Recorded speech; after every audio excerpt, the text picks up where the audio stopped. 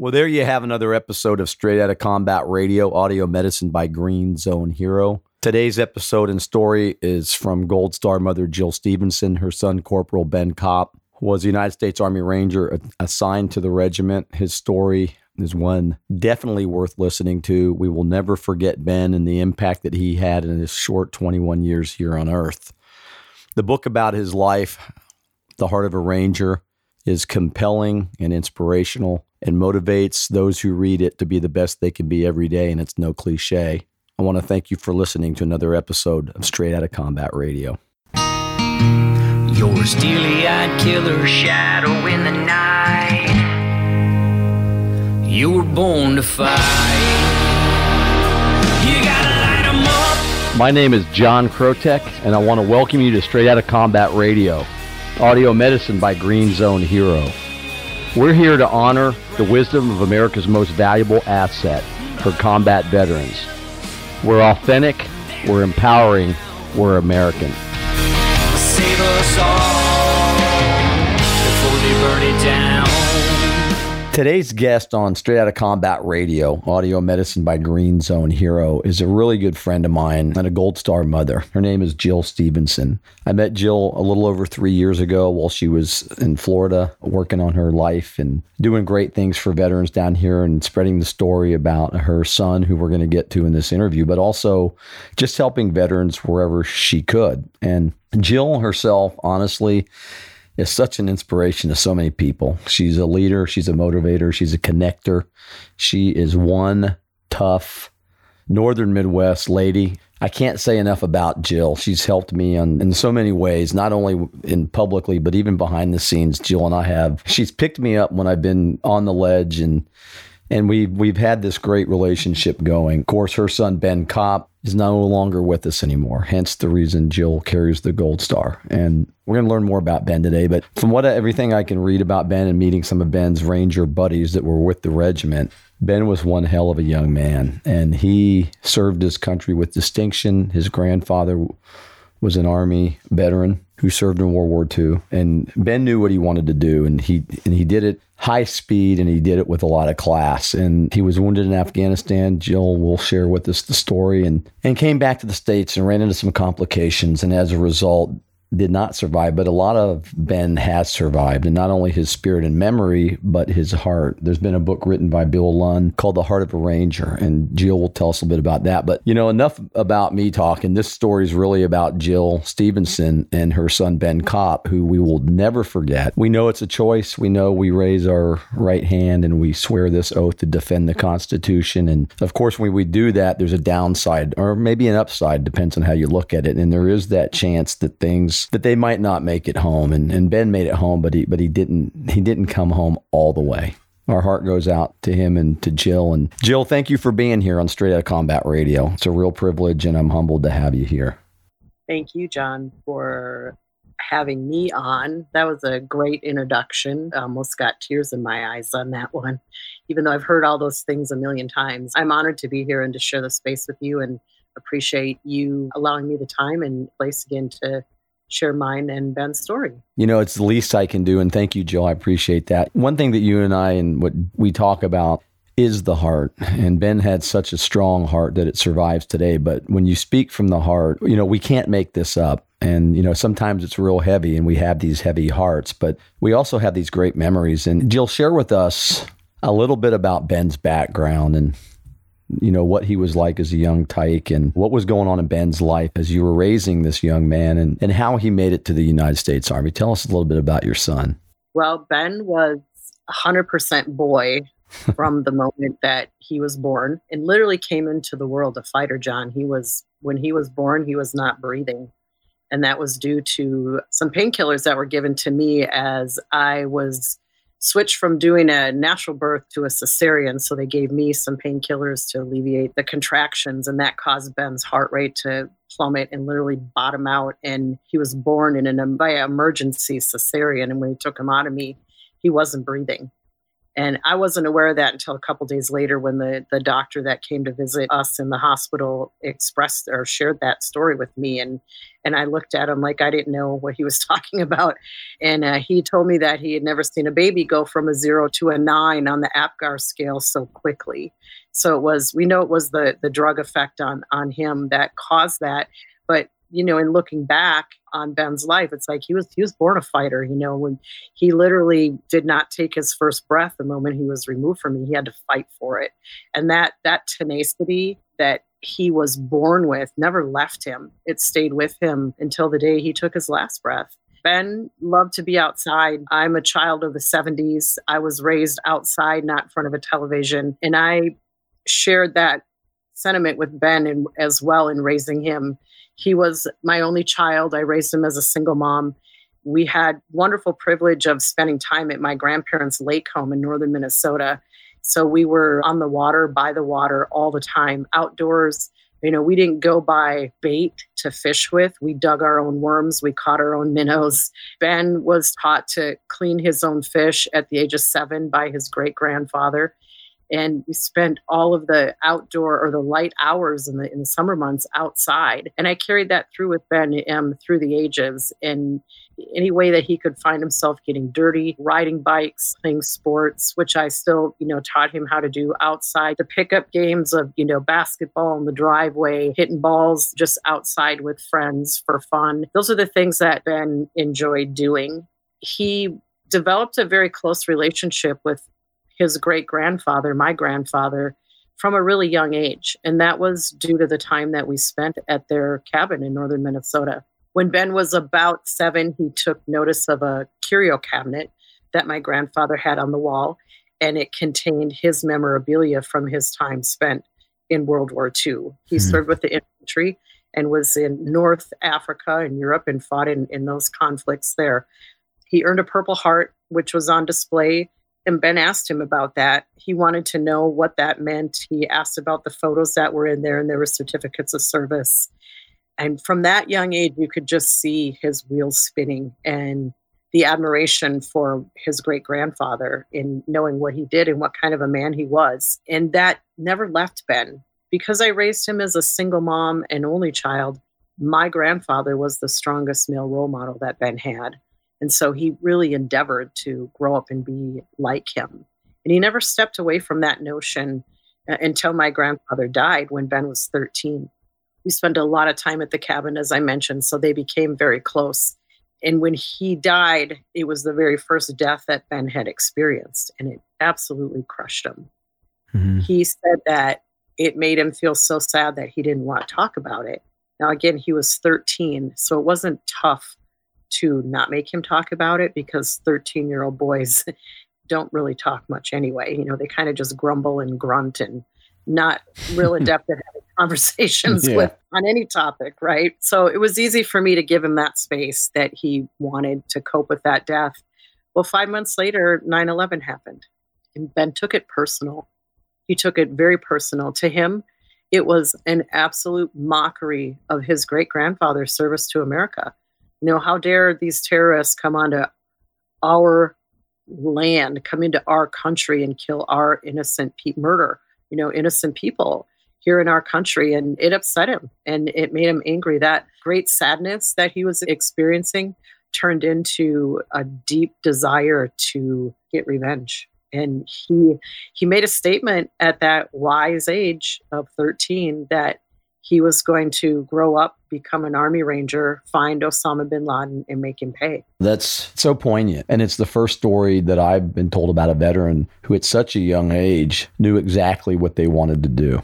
Yeah. Because of that kind of event, and everybody in the world knows who was alive and was old enough to realize what was going on, knows the impact of that event globally. And to have a 13-year-old honor his grandfather like that, his great-grandfather. Yeah, pretty incredible. Yeah, I think so too. And, let's even just look at the fact of how many people we know that even got to have relationships with their great-grandparents. Not very many. And that in itself was a blessing. And for me, definitely part of God's plan for Ben's life. And my grandfather, to have that influence on Ben. And My grandfather was very, very wise. Any of my cousins, the grandchildren and the great-grandchildren will tell you that his wisdom has always stuck with them. He was a wonderful, wonderful mentor. He was very loving and caring with the kids and taught them tough lessons. He wasn't easy on the kids. You know, he wanted them to learn things and remember things. And so they would stick with you. And Ben, as I mentioned, you know, at that young age, his admiration for him was so strong and only grew deeper. And he would say, you know, when I grow up, I'm going to be in the Army like you. When I grow up, I'm going to be in the Army like you. And my grandfather, you know, finally said to Ben one day when he was like 11 or 12, older, much older, that he said, you know, imitation is not the greatest form of flattery, that you shouldn't become something just because somebody you admire was whatever that was, that vocation. And he said, there's something out there that you're meant to be, and you'll know what that is one day. You're going to get a gut feeling that is going to tell you what that is. And Ben didn't really understand what that meant, of course, and because his comment was, okay, all right, well, when I grow up, I want to be just like you. You know, my grandfather just kind of, you know, sheesh, kid, you know.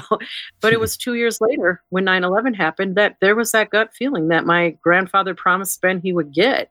And I don't know, you know, I'm about 3 times older than 13 at this point, you know, and I still don't know exactly what I want to be. And for a young man to have such conviction about what he wanted to grow up and become, I think is pretty amazing. You know, absolutely. You know, it is, you know, to be that, have so much clarity at such a young age and have it embedded in his heart and mind and soul. And, you know, because you've been around Rangers, your son was one, and you're part of the Ranger mom's family. Yeah. You know, it's a different type of soldier. The dedication runs so much deeper than the average Joe. And I don't mean that with any disrespect, because I'm an average Joe like so many others. The Rangers they're a whole different mindset, a different mission, and dedication beyond what you normally see. What were you thinking? You must have been proud for sure back then when he was 13 and he was saying that. What were you thinking as a mom?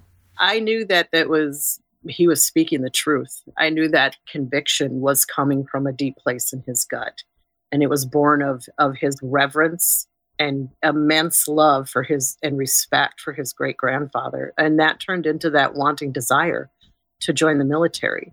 9/11 sealed his fate on that, John. It absolutely sealed his fate. That, to me, 9/11 is a date that is not unlike the date of his death. It's a calendar date that affects me every year because I know that's what caused my son to go the direction that he did. I knew that Ben was going to join the military from that day forward. I knew it when he was younger, but seeing the way that my grandfather's death in 9/11 affected him, there was no doubt that he was going to go, you know, straight forward and keep his eye, never take his eye off that prize. And he did. And literally everybody that knew him, his friends in middle school, which a number of them I'm still in contact with today, said they never doubted that Ben Kopp would join the Army and become a Ranger. And so a level of pride, absolutely, not just for what he accomplished, all that he accomplished in his short 21 years here, but because he lived with such conviction and drive and tenacity to become who he knew he wanted to become. He never took his eye off that prize. And I'm much older than that. And I still have trouble, you know, so you think I would have gotten better at it after 10 years, but, you know, my son is my inspiration as well. Absolutely. You know, so fast forward so that he's 13, you know, it's in the stars, quite literally.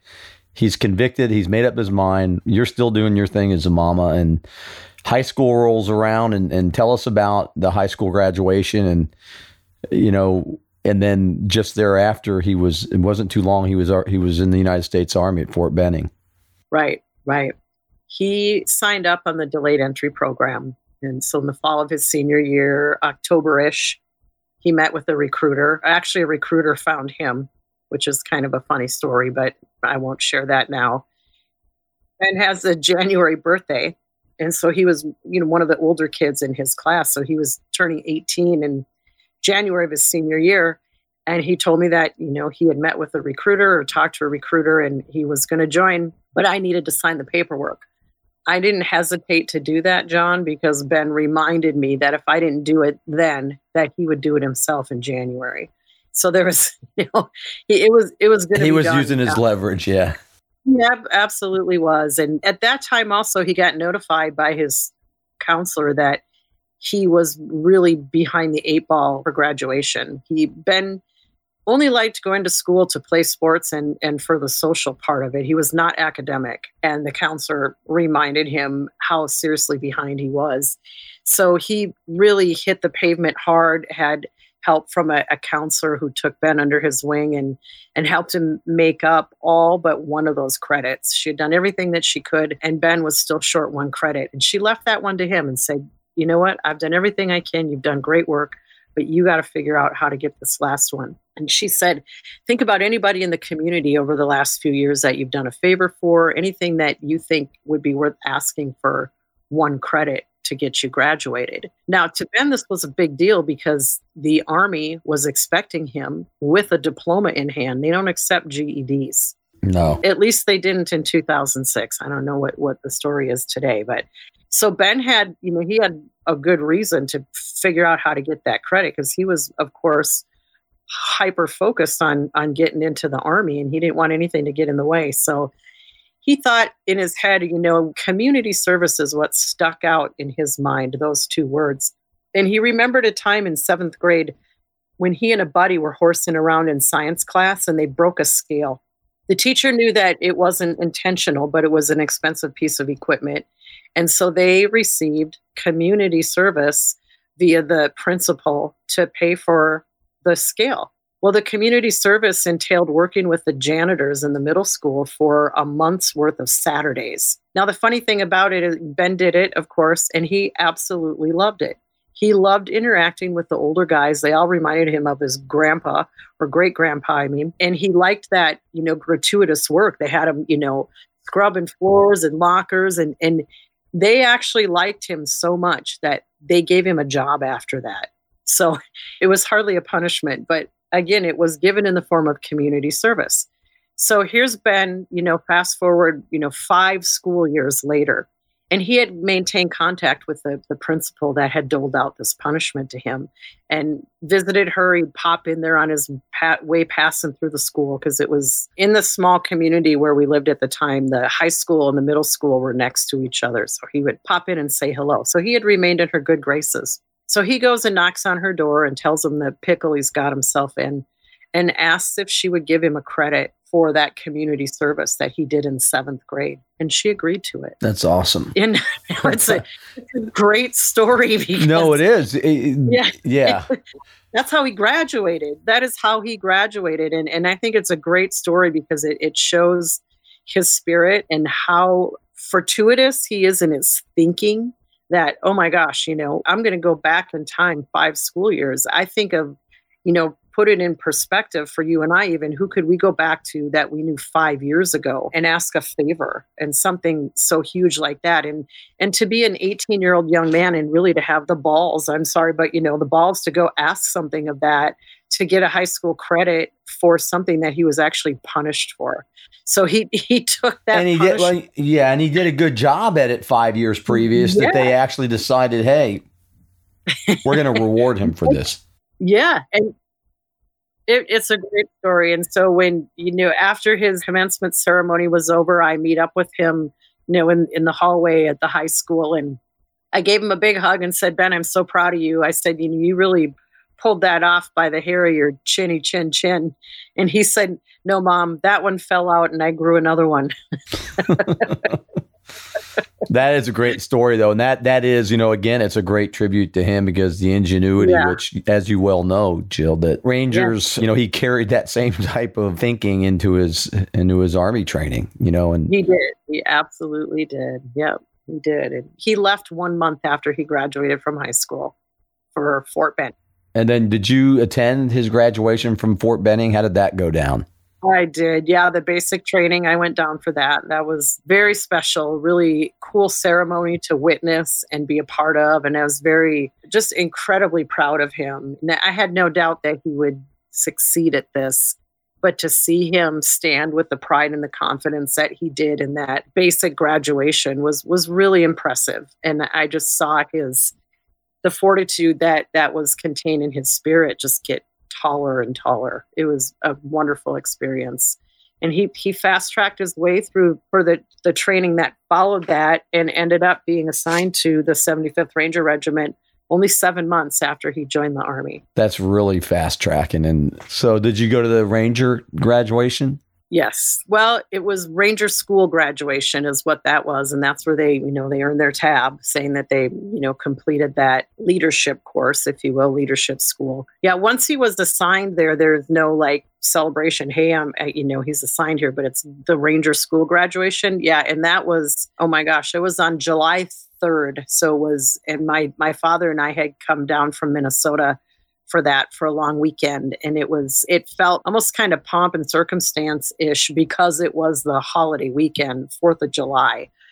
Could you be any more patriotic than that? And again, just to see Ben having succeeded at what he said he wanted to do was pretty impressive and lifted me up to a level of pride that I never even imagined I could feel for my son.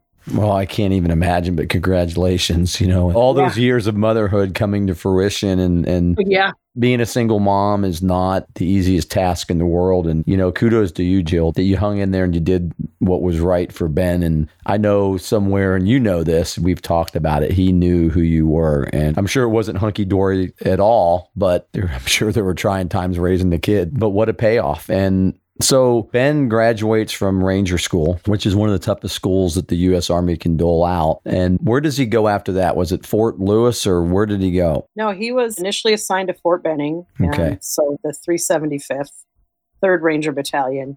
And that's where he ended up staying. So he did all his basic training there and then he ended up being assigned there. So that's where he was for the entire 3 years that he was assigned, or that he was a Ranger. He was assigned to 3rd Bat.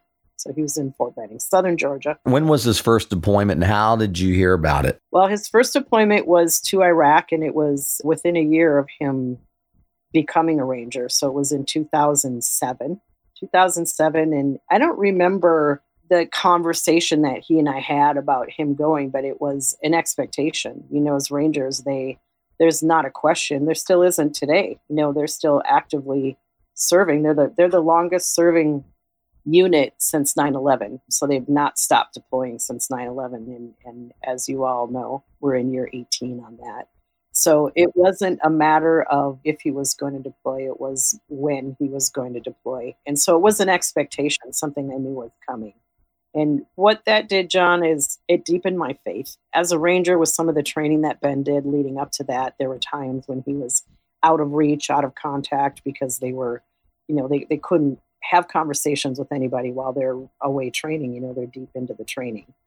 And so it taught me to have faith and really to trust that God was going to take care of Ben and take care of me while I'm, at home wondering what the heck he's doing and where he is. And so it helped me in a sense be better prepared for what was yet to come. How long was he away for that first deployment? For Rangers, their deployments they're different than, we'll say, the big Army, the big military. They're gone for about 4 months. Did you see him when he came back? Yeah, when he came back, he was, oh my gosh, it was really kind of a funny thing that Ben thought that he had grew while he was gone. He literally thought that he got taller. And I thought that he looked like he was taller also. And, boys, at that point he was 19. And boys actually do grow until they're 21 years old. They can. And we had taken his measurements in the basement, in the laundry room, against the, the wooden planks on the wall, the 2x4s in the laundry room. We excitedly go down there and he, takes his boots off and I get out the pencil to put level on top of his head. And it's, exactly the same as where it was the time before. And I was drats, No, I was like, sorry, bud, It looks like you're here to stay. Yeah. Looks like you're going to be, 5'11", for the rest of your life. And we both had a good laugh about it, but we both really thought that he had grown because he just appeared taller. And that was all about the way that he carried himself. That was because he kept, and this is something that my grandfather actually taught myself and my cousins and then the great-grandchildren. He said, when you walk through a room, when you walk anywhere, you should put your chest out, your shoulders back, and your chin up. And if you just do that while I say that, chest out, shoulders back, chin up, you're going to appear taller. And Ben learned that at a young age from me because I learned it at a young age from my grandfather. And to this day, there are still people that we can laugh about that with, because Ben Kopp you could pick him out of a crowd a mile away because of the way he walked. He had that very, I don't even want to say prideful gait. It was confidence, it was that quiet confidence and that humbleness that Rangers carry. But it was special the way that he did carry himself. And being in the military, being as a Ranger, really increased his confidence, his self-confidence, and so he appeared taller. That's an interesting point because, I think there's science behind that, Jill. They say that if you carry yourself, your posture, that it exudes this, it's not arrogance. It's just like you said, confidence. And speaking of confidence, I know that you said he was quite the ladies' man. Was there any love in his life right now going on, or what was happening there? Oh, yeah. Ben had a high school sweetheart. They were together up until early in their senior year. And then it just things got a little too rocky for them. But Ben always had girls chasing him, always. He had a lot of girls that were really close friends of his. And when he left for the military, he didn't have he had a couple girls that he had been talking to more frequently. And then one that he had grown real close with, but he didn't want to fully commit because he knew he was leaving. It's hard for them. It was hard for Ben. It was conflicting as to whether or not he keeps a girl here in Minnesota where he lived, or does he find a girl in Georgia where he also lives, So he did have a special girl that he was seeing, and they had gotten closer. And unfortunately, he died shortly after that. They were only together a few months, but he never had a shortage of girls. He never, ever did. He was very likable. And of course, as a mother, I'm going to say, he was very handsome, but he was a good looking guy. And his personality helped that as well. He really was very charming and funny, and he got along with everybody. He didn't fit into a category in high school. He wasn't the brain, the jock, the nerd, hippie, He wasn't any of those. He was everybody's best friend. He really was, and girls included. And to this day, John, he's been gone 10 years, and I remain in close contact with a number of the friends that he made beginning in 5th grade in middle school. That means a lot to me, and that is also a testament to his character that, Ben was so loved by them that they have wanted to keep a relationship with me, and that makes my heart happy too. I'm sure it does, and you can tell a lot about people by the photographs and, the pictures that I've seen of Ben. He's got like the smile on his face, and, he's always, it seems like he's, not like he's up to something, but he just has that quiet air about him, and you can just tell he's a genuine soul, and you can just tell. So he's confident. He does his first deployment. He's got no shortage of ladies, but he's got high character, and he goes on his second deployment to Iraq, probably around 20 years old. Yep. And he comes back, obviously. And what was the second deployment like? Was there anything, or was it pretty much Ben's back and business as usual? How was that? How was it? It hit him a little harder the second time around. And that one came just immediately following Ranger School graduation. So after the graduation ceremony, Ben came to my dad and I and told us that they were just informed they were deploying in 6 days. So going through Ranger School and then deploying a week later, that's like going through hell and then back through hell again, and how you prepare for that. So he left, 6 days later. And when he came back, I think he just saw things, different things. I really have nothing to compare to, because Lord help me that I never ever see what he saw. But when he came back, it was in the springtime. No, I take that back. Doesn't matter when it was, but I remember that he had gone out to eat with a friend and a couple friends and their mom to the local American Legion. So, we're at a veteran. Right. And And they went for breakfast, and there was a couple of ladies sitting at the table next to him. And I'm just going to say this because this is how Ben described it. They were both very overweight. And he said they complained through their entire meal. They were about their food, about their service. They were rude to the waitress. And he came home and he was just livid. He was so angry. And I thought, what the hell just happened at breakfast? Yeah. And he shared that story with, and it, here he is just coming back from a deployment, trying to, providing humanitarian support to the oppressed, trying to free the oppressed. And he comes back to an American Legion in his hometown and witnesses, a couple of women being just completely disrespectful and rude. And it made him really angry. It just touched him to the core. His conviction got stronger then. And we just had to have that talk. And he came to grips with it, fairly quickly that, you don't have to put a face on everybody that you're out there helping. Freedom does come with the price. And all the people that you're fighting for, Ben, are not necessarily going to appreciate it. And they haven't seen what you've seen either, and it was a little tougher on him, but that helped build his character and make him stronger. That's a good story, because we hear about it, so many times we hear words like gratitude and generosity and authenticity. And a lot of people, I'm not sure if they really understand those words. And I pass no judgment, Jill, we talk about that. And words aren't just words to some people. And obviously to people like you and Ben and hundreds of thousands and millions of others that have served this country absolutely understand the meaning of those words. Yeah. And I have to admit, sometimes some of the stuff that we see these days, you have to check yourself at the door and say, let them think that way, but I'm not going to think that way, and I'm not going to lower myself. And it's tough some days, that. We've had that discussion. Yeah, most definitely. So he's done 2 deployments. He's remained convicted. He's doing his duty to his country. And then Afghanistan comes up. Was there any change in what was he thinking at this time, Afghanistan, or did he just go and do his duty like usual? No, he had some very serious trepidations, fears about going to Afghanistan. It would be his first time there, and things were really ugly then. This was 2009. Yeah. And, 2008 and to 11 in Afghanistan, there was a lot of casualties. It was pretty ugly. He knew that they were going into a circumstance that he hadn't seen before.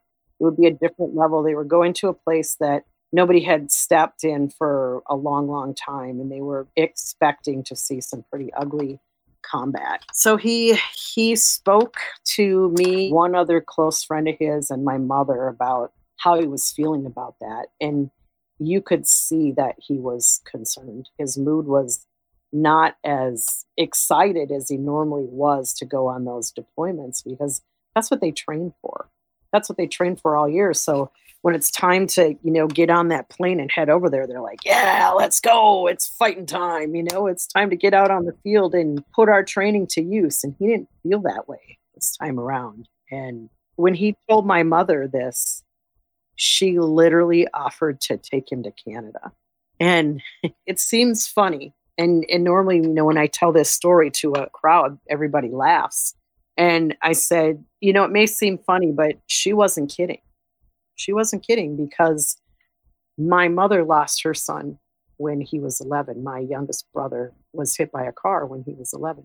He died. And so here she was speaking to her grandson, one of her grandsons, who she was very close with. Ben was the two of them were very, very close. And she could see the fear, and she could hear the fear in him. And she thought, hey, if she had an opportunity to save him, she's going to offer it. Well, knowing Ben, there's no way on God's green earth, for all the tea in China, that he's going to go to Canada, right? Consider that, right? But it shows the mood in which he was speaking from to his grandmother about what he was worried about.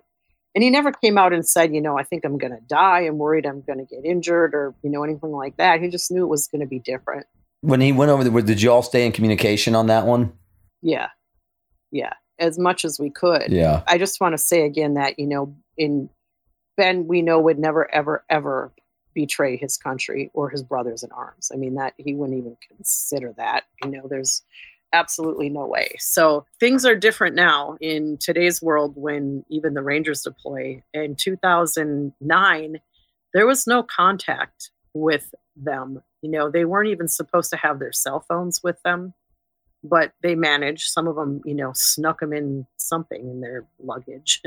But the contact was mostly an occasional email, and then once in a while they would call. So it wasn't regular contact. You just knew when they're deployed, you just got to sit back and pray every day that they're surviving. The last conversation that I had with Ben, he left for Afghanistan about, I'll say this, like he snuck home one last time over Mother's Day weekend. He was home on a block leave for about 2 weeks over Easter.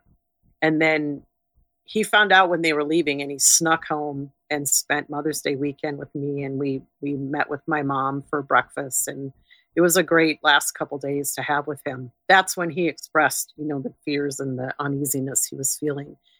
But he called me a couple days after he got home, and he said that, or back to Georgia, that home, that one of his buddies was killed in Iraq the night before. And now he was mad. And I just said, I'm sorry to hear that, Ben. And he said, now it's game on, MFers, is what he said. And so, learning about one of his buddies getting killed was what he needed to hear to get that fire in his belly lit again. And so now that conviction was there again, like, all right, it's game on, I'm going to go get some revenge on these bastards. And so it changed his tune a little bit, or his tone. But the next time that I spoke to him was on July 1st. And so he left right around Mother's Day, a couple days. So it had been, a month and a half since I'd had a conversation with him on the phone. And there was a distance in his voice, John. There was a sadness in his voice. He said that things were as ugly and as bad as they had projected and as he had expected. It was, of course, very, very hot over there. And they were involved in a lot of combat, and they didn't have showers. They had a lot of bottled water, and that's what they used to drink and then to cool off with, shower off with as best they could. And of course, he can't give me a lot of details about what's going on, but I can hear this far away tone in his voice. And we talked about the future a little bit. He was reading a book by a Ranger chaplain, a gentleman who was who was present in Mogadishu for Black Hawk Down, and was one of the characters depicted in the movie and the book. And he had read that and was really inspired by that. And that story in part is what made him want to become a Ranger also. But this gentleman had, served as a Ranger and then been called away to become a chaplain, and then returned as a Ranger chaplain. And Ben was very inspired by his story, and he also had competed in Best Ranger competition. And so Ben talked about wanting to do Best Ranger one day, but he was worried he couldn't because his low back was messed up from weightlifting in high school and for all the, the ruck marches and stuff that he had done over the last 3 years. But so he was looking ahead to some things, but I could just hear the distance in his voice. And it was a tough conversation to have because there's nothing that I could say to him that would change that mood. Absolutely nothing. And the only thing I could say is what we would all say to our loved ones in a situation like that, is just to remind them how much we love them and how much they're loved, and how proud we are of what they're doing. And that's how our conversation ended, by saying, I love you. And then it was 9 days later, I got the call, 9 days later on July 10th, that Ben had been shot. And they called you from Afghanistan, obviously. And did they say he was okay, or how was the conversation? They did not say that he was okay. The call was from his company commander who was over there with them. And he said that Ben had been shot by a sniper, and that he'd been shot in the leg and had undergone surgery, and they were waiting for him to wake up.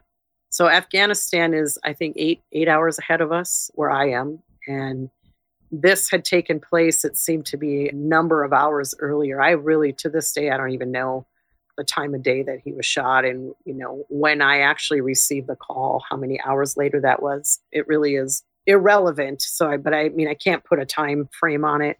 But when I did get that call, he said that he had been shot in the leg. And my question to him was, is he going to lose his leg?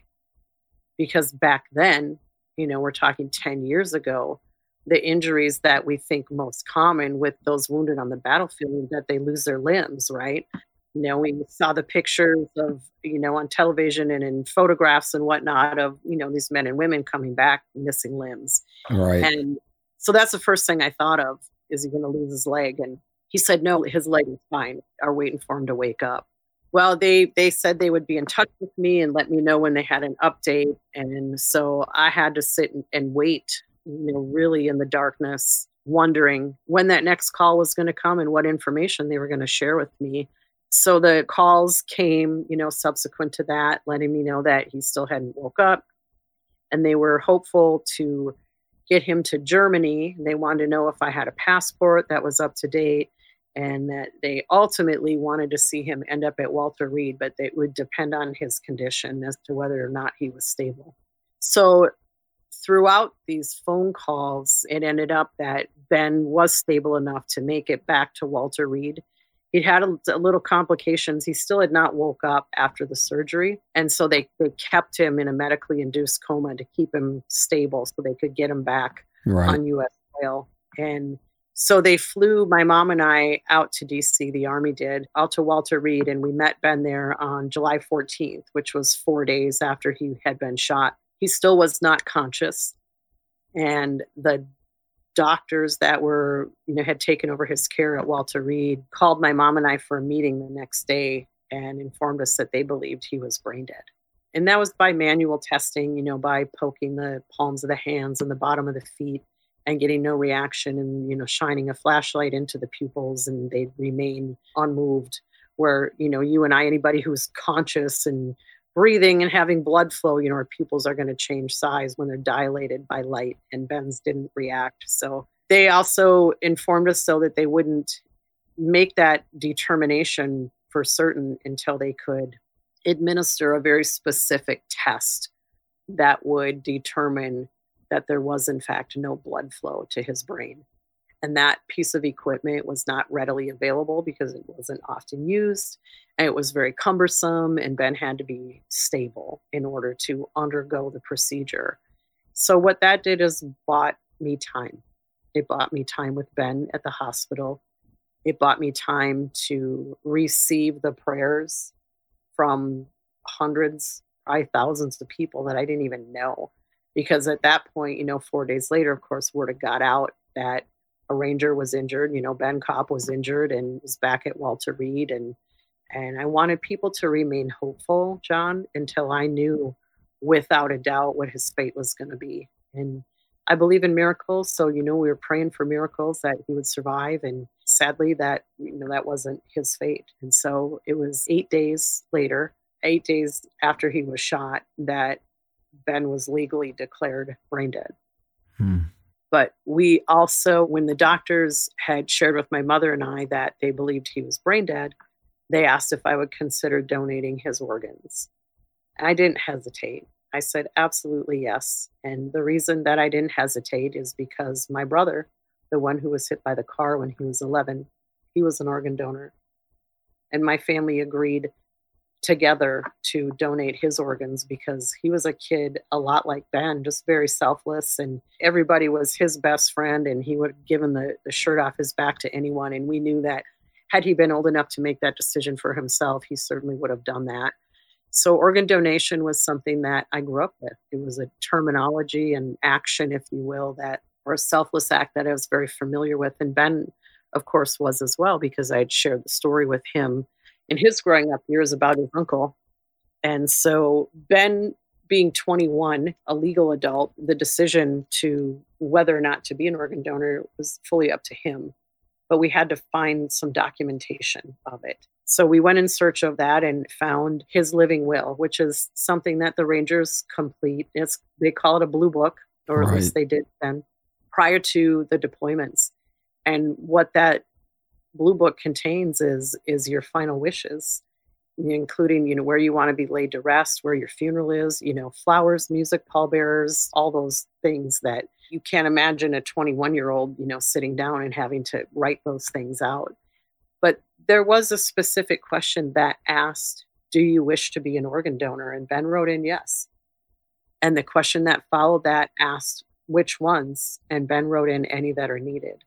And so we got our hands on that and had, proof that Ben wanted that as part of his final wishes. And so, upon his being removed from life support, he gave life to other people. He literally saved the lives of 4 people directly with the donation of his heart, kidneys, and liver. And then he enhanced the lives of about 50, 55 more people with the donation of his bone, skin, and tissue. On the battlefield that cost him his life, John, he saved 6 of his fellow Rangers. They were pinned down by a Taliban sniper, and Ben, as a gun team leader, was called forward to save them, and he did. And one of those, it was a team of 6 Rangers, 3 of them were snipers.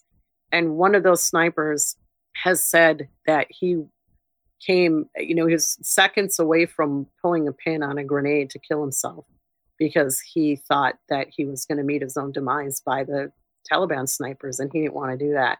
He would rather have died by his own hand than go down by the Taliban. But Ben saved his life. Ben came forward and subsequently took a bullet in the leg, and that's what cost him his own life. So he saved 6 buddies, 6 Rangers on the battlefield, and then upon his death, he saved the lives of 4 more people. So at least 10 people can say that, Ben Kopp literally saved their lives. Thank you for sharing that story. It's real personal and it's real. I know it doesn't go away, but the comfort part of that, and I know that, I've met some of Ben's buddies and that you introduced me to at some events that we've been to together, and they always spoke very highly of him. And there again, even in death, thinking ahead of time, he's already putting himself out there for others. And I would just say it's an inspiration. Like you say, he's your inspiration, and he's not only inspired other people, but he's helped them to live their lives. And that's a great credit there to one of America's young men. And it's a lot for us to take in, but it's also like a testament. We've been talking about testaments, and just another testament to this young man. God bless him. So I know you've been a very active speaker and helping people, telling your story and being an inspiration, just like Ben was. And you talk about Benergy. In fact, I've got the Ranger sticker that you had that says Benergy, and people ask about it all the time. And you an Army Ranger? I say no, but a good friend of mine's son was, and this is what it's about. And tell us about Benergy, and also talk to us a little bit about the Heart of a Ranger. Benergy is the energy that is associated with Ben's spirit. It came about because I received Ben's pickup truck after he died. It's nicknamed the Black Stallion. It's this big badass Chevy pickup truck that had big tires and had a lift put on it, and it had loud muffler, and still does. And, no doubt. And, I received it after his death, and it took a little while for me to get comfortable driving. And I had my own vehicle, so it wasn't like, it replaced what I had. But because it was so special to Ben, I hesitated to be in it, driving it all the time, because I was afraid something was going to happen to it. And I didn't, it was like, very precious commodity. Ben didn't have a steady girlfriend or a wife or kids or a dog. So this truck was it for him, and that was his baby. It was his baby. Yeah. And I knew how much it meant to him. So I got comfortable driving it, and I wanted to drive it to, keep the wheels greased, if you will, and keep those fluids flowing. And there was something about when I was in the cab of that truck out on the road, that just this feeling that I got, and that was hard to explain. And one of the girls that Ben had known since middle school had moved out to DC to go to college, and her mother was out there. And I met up with her in December, that first year after Ben died. And she asked me what it was like to drive Ben's truck. And I said, oh man. And I said, it's just this crazy feeling that I get when I'm in there. I said, it's like there's almost like he's in there with me. It's like his presence is there. Like I have this protection around me, and it's like this energy that just fills the inside of the truck. And she looked over at me real slow, and she said, do you mean Benergy? I went, oh my gosh, yes, it's Benergy. And so it's stuck. And so now anybody who knows me or knows Ben or knew Ben or got to know him after the fact, even you, after the fact of his death, which a lot of people have, when we have a positive experience or receive a sign from Ben or realize that there's been this providential connection to somebody, we call it Benergy, a feeling that makes us feel joy, to feel love, to feel a wanting to help and serve other people. It's Benergy, and it's a wonderful thing. It's a household word. Maybe one day it'll be in Webster's dictionary. I don't know, but it's catchy and heartfelt. But and Benergy is something that I'll say a friend of mine. Well, he wasn't a friend. There's a newscaster that is from the Chicago area, but came to Minnesota in 2009, just before Ben got injured. He was actually an anchor on one of the stations here locally. Right. And he was reading his hometown newspaper 2 years later. So in 2011, and there was a story in there about Ben's heart recipient who was from Winnetka, Illinois, which is exactly where he grew up. And he was reading this article in the Winnetka Times or whatever it is called about Judy and then Ben being her heart recipient. And he was like, oh my gosh, how did I miss this? And so he found my number and called me, told me who he was and that he had read this article. He wanted to know if I'd be willing to do a story about it with him. And I said, sure, absolutely. So we did a story. He actually came to Chicago, and so did I. I was living in Minnesota still at the time. And we did a news story together, and Ben's energy, his Benergy really stuck with Bill and his story. And he did a couple other stories about Ben's life over the next couple years. And then his oldest son, after graduation, decided to graduating high school that he wanted to join the Army as well and be in the National Guard. In order to do that, he had to undergo training for the infantry at Fort Benning, the very place that Ben did his infantry training. So Bill's down there during basic training graduation for his son, and he just gets overtaken by Benergy. He calls me when he gets back and he said, oh man, you would just not believe the Benergy I felt watching John graduate and just feeling that there. And he said, I want to write a book about Ben's life. And can we get together and talk about it? And I said, absolutely. And at that point, we're 5 years out from Ben's death. And I'd had a couple people contact me about writing a book and telling his story. And I didn't agree to it because I just didn't have a good energy exchange with them, really. Like the vibration wasn't good. But in speaking to Bill, everything about our conversation just felt right. And so we went forth with it. And 3 years later, we have Heart of a Ranger, which is the book that Bill wrote. And it's the biography of Corporal Ben Kopp, a hero in life and death. And Heart of a Ranger literally refers to Ben's heart, and in part, the heart of his spirit, the heart of his energy, and the fact that he literally gave his heart to another person upon his death and saved her life. Everything that you've described from the beginning of our conversation about Ben, it's kind of interesting because it's all about heart. Yeah. We talk about the heart, and physically we know what the heart does. But there's a part to the heart that encapsulates the spirit of an individual. I got to tell you, the human aspect of this story is so much more than just the physical body organ. It's about so much more. And the spirit runs through, it seems like, everything that Ben touched. And I got to tell you, Jill, that it may not be an uncommon story, but to hear the story like the way you expressed it and to understand the people around Ben, it's the heart of a ranger, yes, but it's the heart of an individual that means so much more to so many different people. And not only the way he lived his life, but even after he lived it. Yeah. Pretty heart-rendering, let's say. Yeah. Sorry, I didn't mean to cut you off, but everything that you've discussed today about your son just hits home. It's not just an organ. It's a spirit of an individual that meant so much to so many people. So sorry for that. No, it's okay. Yeah. It's okay. You're speaking to the mother of the Heart of a Ranger. So Exactly. Who knows better than me? And it's absolutely true. The heart is what connects all of us, John. And it is in that sense of spirit. And, as we sit here today, we're July, August, September, October, 10 years and 3 months after his death. And I'll tell you what, his spirit has not diminished one tiny bit in this life. He touches people every single day. Every single day, probably every other day. I'm going to say 3 to 4 times a week. I get a message, a photo, a something from somebody about Ben. It just goes without fail. And just today, I received a blanket that a close friend of mine had done and sent to me that has photos of Ben and I on it. onto the blanket itself. And it's a big blanket. It's not a tiny little thing you put on your lap. It's big enough to cover my queen size bed.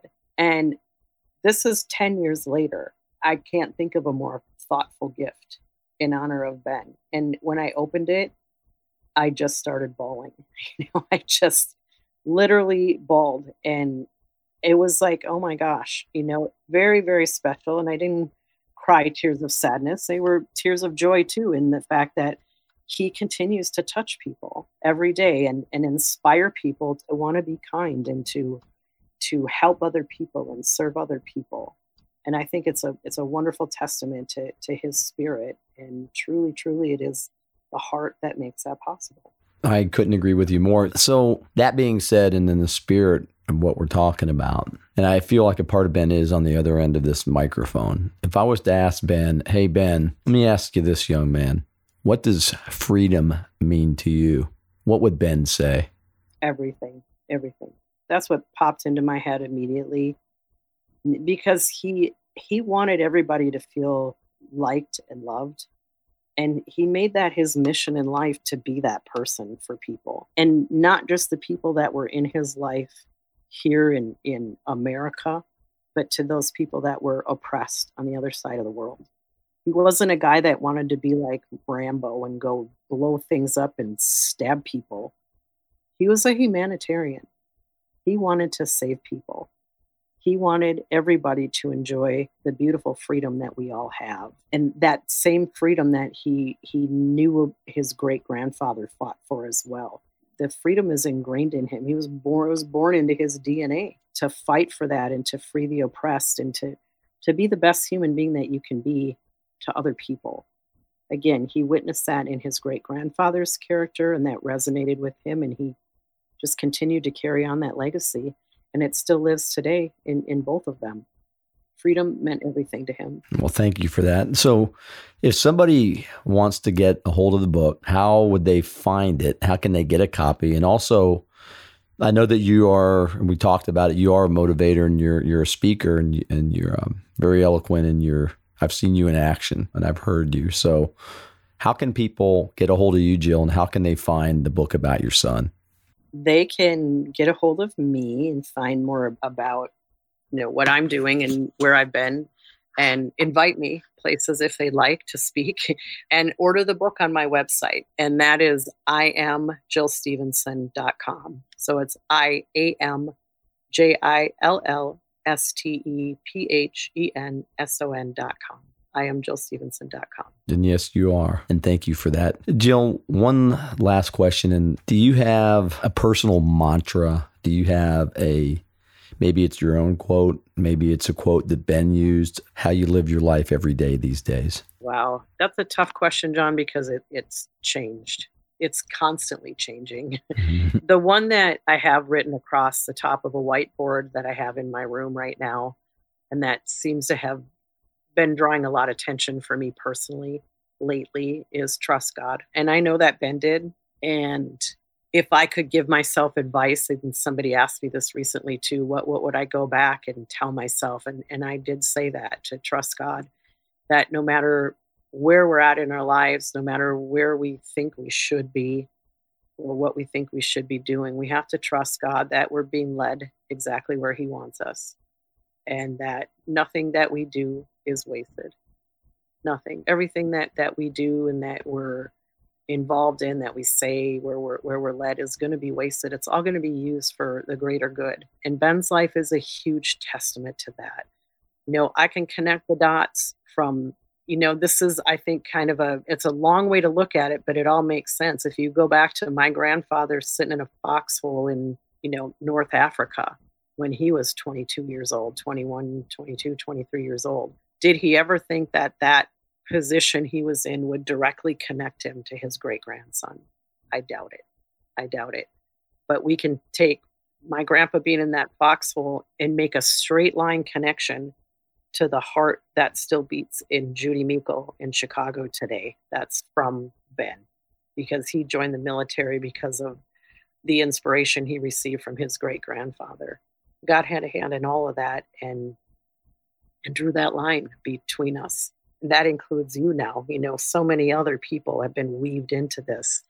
And for me, the foundation of that bottom line is just trusting God that he's going to lead us exactly where we're meant to be. And you're so right. Trust God. Yep. I just want to say that I've been blessed to have met you. I know that our relationship's going to keep going. I know that you do an amazing work for so many people, and I know that Ben lives on. And as long as I'm able to walk and talk and at least think halfway, I'm going to do whatever part I can to remember that young men like your son never get forgotten. Thank you. I thank you, and I'm humbled and honored to have met you, and I look forward to our next meeting. And if you're looking for an inspirational story, a book that can help you maybe turn your own life around or offer you some solace or some inspiration, The Heart of a Ranger, the story of Ben Kopp, is one that you definitely want to read. And if you're looking to inspire your organization, your company, or anything that might require some motivation and inspiration, please visit Jill Stevenson's website at IamJillStevenson.com. And it's O-N, not E-N. Just thank you very much, Jill, for being here on Straight Outta Combat. Thank you, John.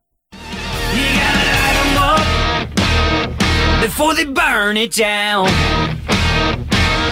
Thank you for listening to another episode of Straight Outta Combat Radio, audio medicine from Green Zone Hero. If you liked what you heard, then tell others about us. Like us and download us. And please remember, freedom is not free, and combat veterans are vital assets. They're not broken. Save us all